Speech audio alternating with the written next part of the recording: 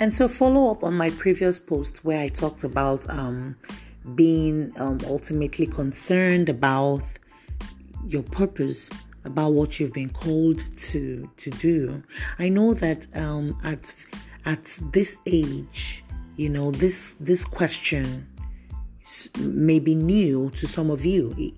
You might be hearing this for the first time, or you may have heard this, before now and had a little understanding about it, or, you couldn't wrap your hands around it and maybe you felt overwhelmed and, oh no, is this something I can deal with? Please, let's keep it one side, but it's tossing the thought aside is not the guarantee that you have a hold of something.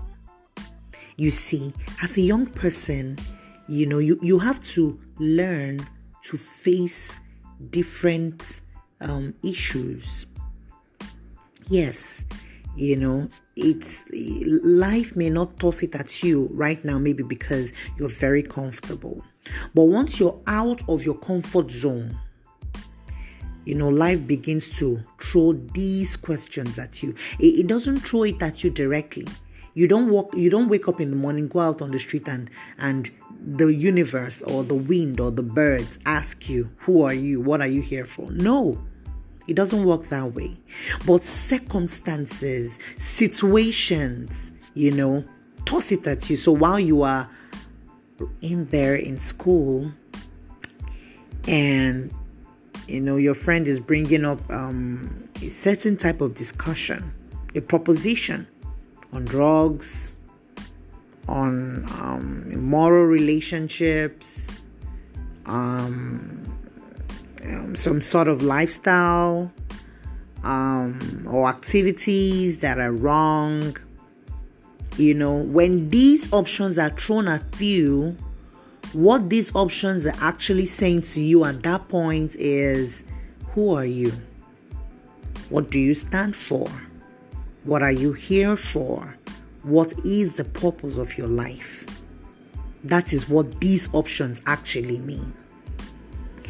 And so without deviating or making your mind go bahaha, let's go back to the essence of my message this morning. Who are you is a question that can only be answered by the person that made you. What am I doing here is a question that can be answered by the person that brought you here. So let's do this little experiment. You can go and ask your father or your mother if you're living with one, or even if you don't have parents, even if you're an orphan and you have only known one person, one adult, one whoever in your life, just go and ask them who you are and what you are in this world to do, and listen to their reaction or their response. Whatever they tell you or they say to you, does it satisfy you? Does it give you a sense of belonging? Does it give you something tangible to hold on to continue living for that day or the next day or the next day?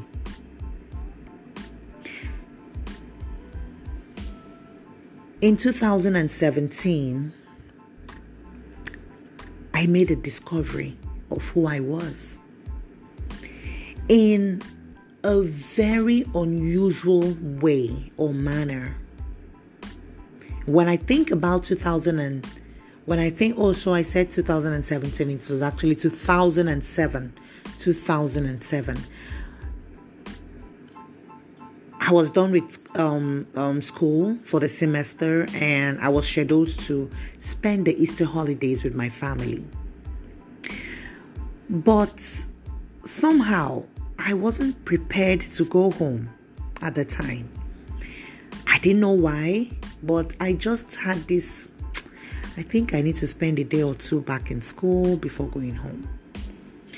And then that evening, one of my friends came to me and she said, "Oh, Sandy, there was a meeting scheduled for me to attend, but unfortunately, I may not be able to attend that meeting. And I feel so sad to disappoint the person who was inviting me because I have another meeting scheduled to hold in another school. So, do you think it's something you might want to do?" And then I asked her what was it about and all, and she gave me the details, and I said, okay, I'll talk to my parents about it, and if they give their blessing, then I would go. And so I called my mom and I told my mom, "Oh, mommy, there was an event that was supposed to hold." It was actually a Christian meeting, actually, and there's an event that's supposed to hold, and I wanted to go, blah, blah. And my mom was like, no. Pick your bag and I want to see you back home tomorrow. And fortunately, my father was around at the time, and I asked him, and he spoke to my mom, and bottom line is they gave their blessing. It was a 3-day camp meeting event held by the Living Faith Church, and I went. That was actually my first time of attending a camp meeting in the university, And in that meeting, I was faced with teachings that bordered on purpose. Who are you?